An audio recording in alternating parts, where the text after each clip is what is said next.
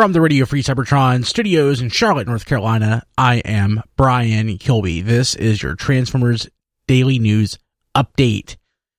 The big item in the news today was that Make Toys Galaxy Meteor, their unofficial, not Cybertron Starscream, has been canceled.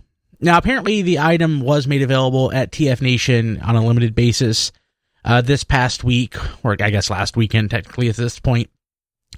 But due to low numbers on pre-orders is the reason it's been given. Now, the question remains exactly how many of these units are still available that could be made available for purchase.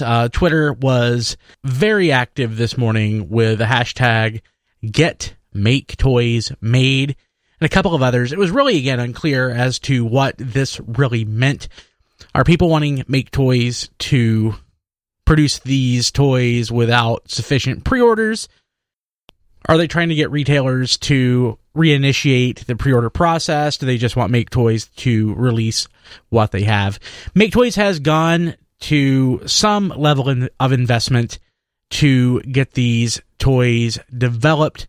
I've heard numbers thrown around as to what it costs to get a mold cut for a third party that, to me, sound very inflated. We know it's expensive for Hasbro, but I doubt a third party goes to that same level of cost. But we do know that they've gone to some level of cost to get this stuff made. So fans would like to see Make Toys to recoup this cost.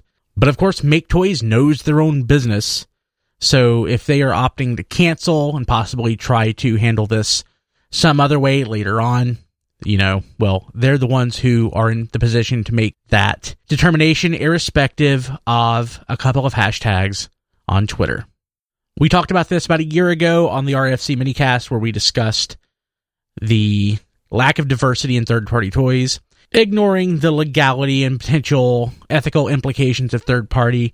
Third-party itself has a lot of potential to bring justice to characters and toys that really never got a fair shake, or to explore new ideas in Transformers.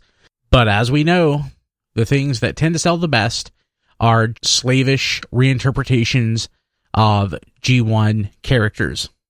It really is kind of a shame, considering there are a lot of talented designers working on these toys. And, I totally understand people's interest in getting behind a cause. I just don't know that this is the right cause. Again, Make Toys knows their own business.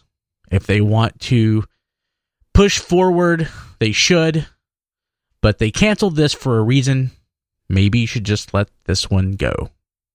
Moving ahead, Best Buy Canada has posted a listing for their Transformers The Last Night exclusive 4K Blu-ray combo pack in Steelbook format. It's going to come out September 26th with the other physical media release of Transformers 5.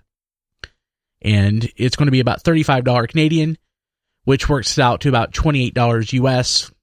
Normally, these 4K packs run about $30, so that sounds about right. If you like 4K or Steelbook's your thing, go ahead and check this out at tformers.com and consider picking it up when it comes out. tformers.com is your resource for Transformers news, and of course, Radio Free Cybertron is your resource for Transformers podcasts. We'll talk about these topics and more this week on Radio Free Cybertron, which will air live Wednesday night starting around 7:30 p.m. Eastern Time. Visit us at tfradio.net. Follow us on Twitter at tfradio, and like us on Facebook at facebook.com/tfradio. I'm Brian Kilby. We'll see you tomorrow.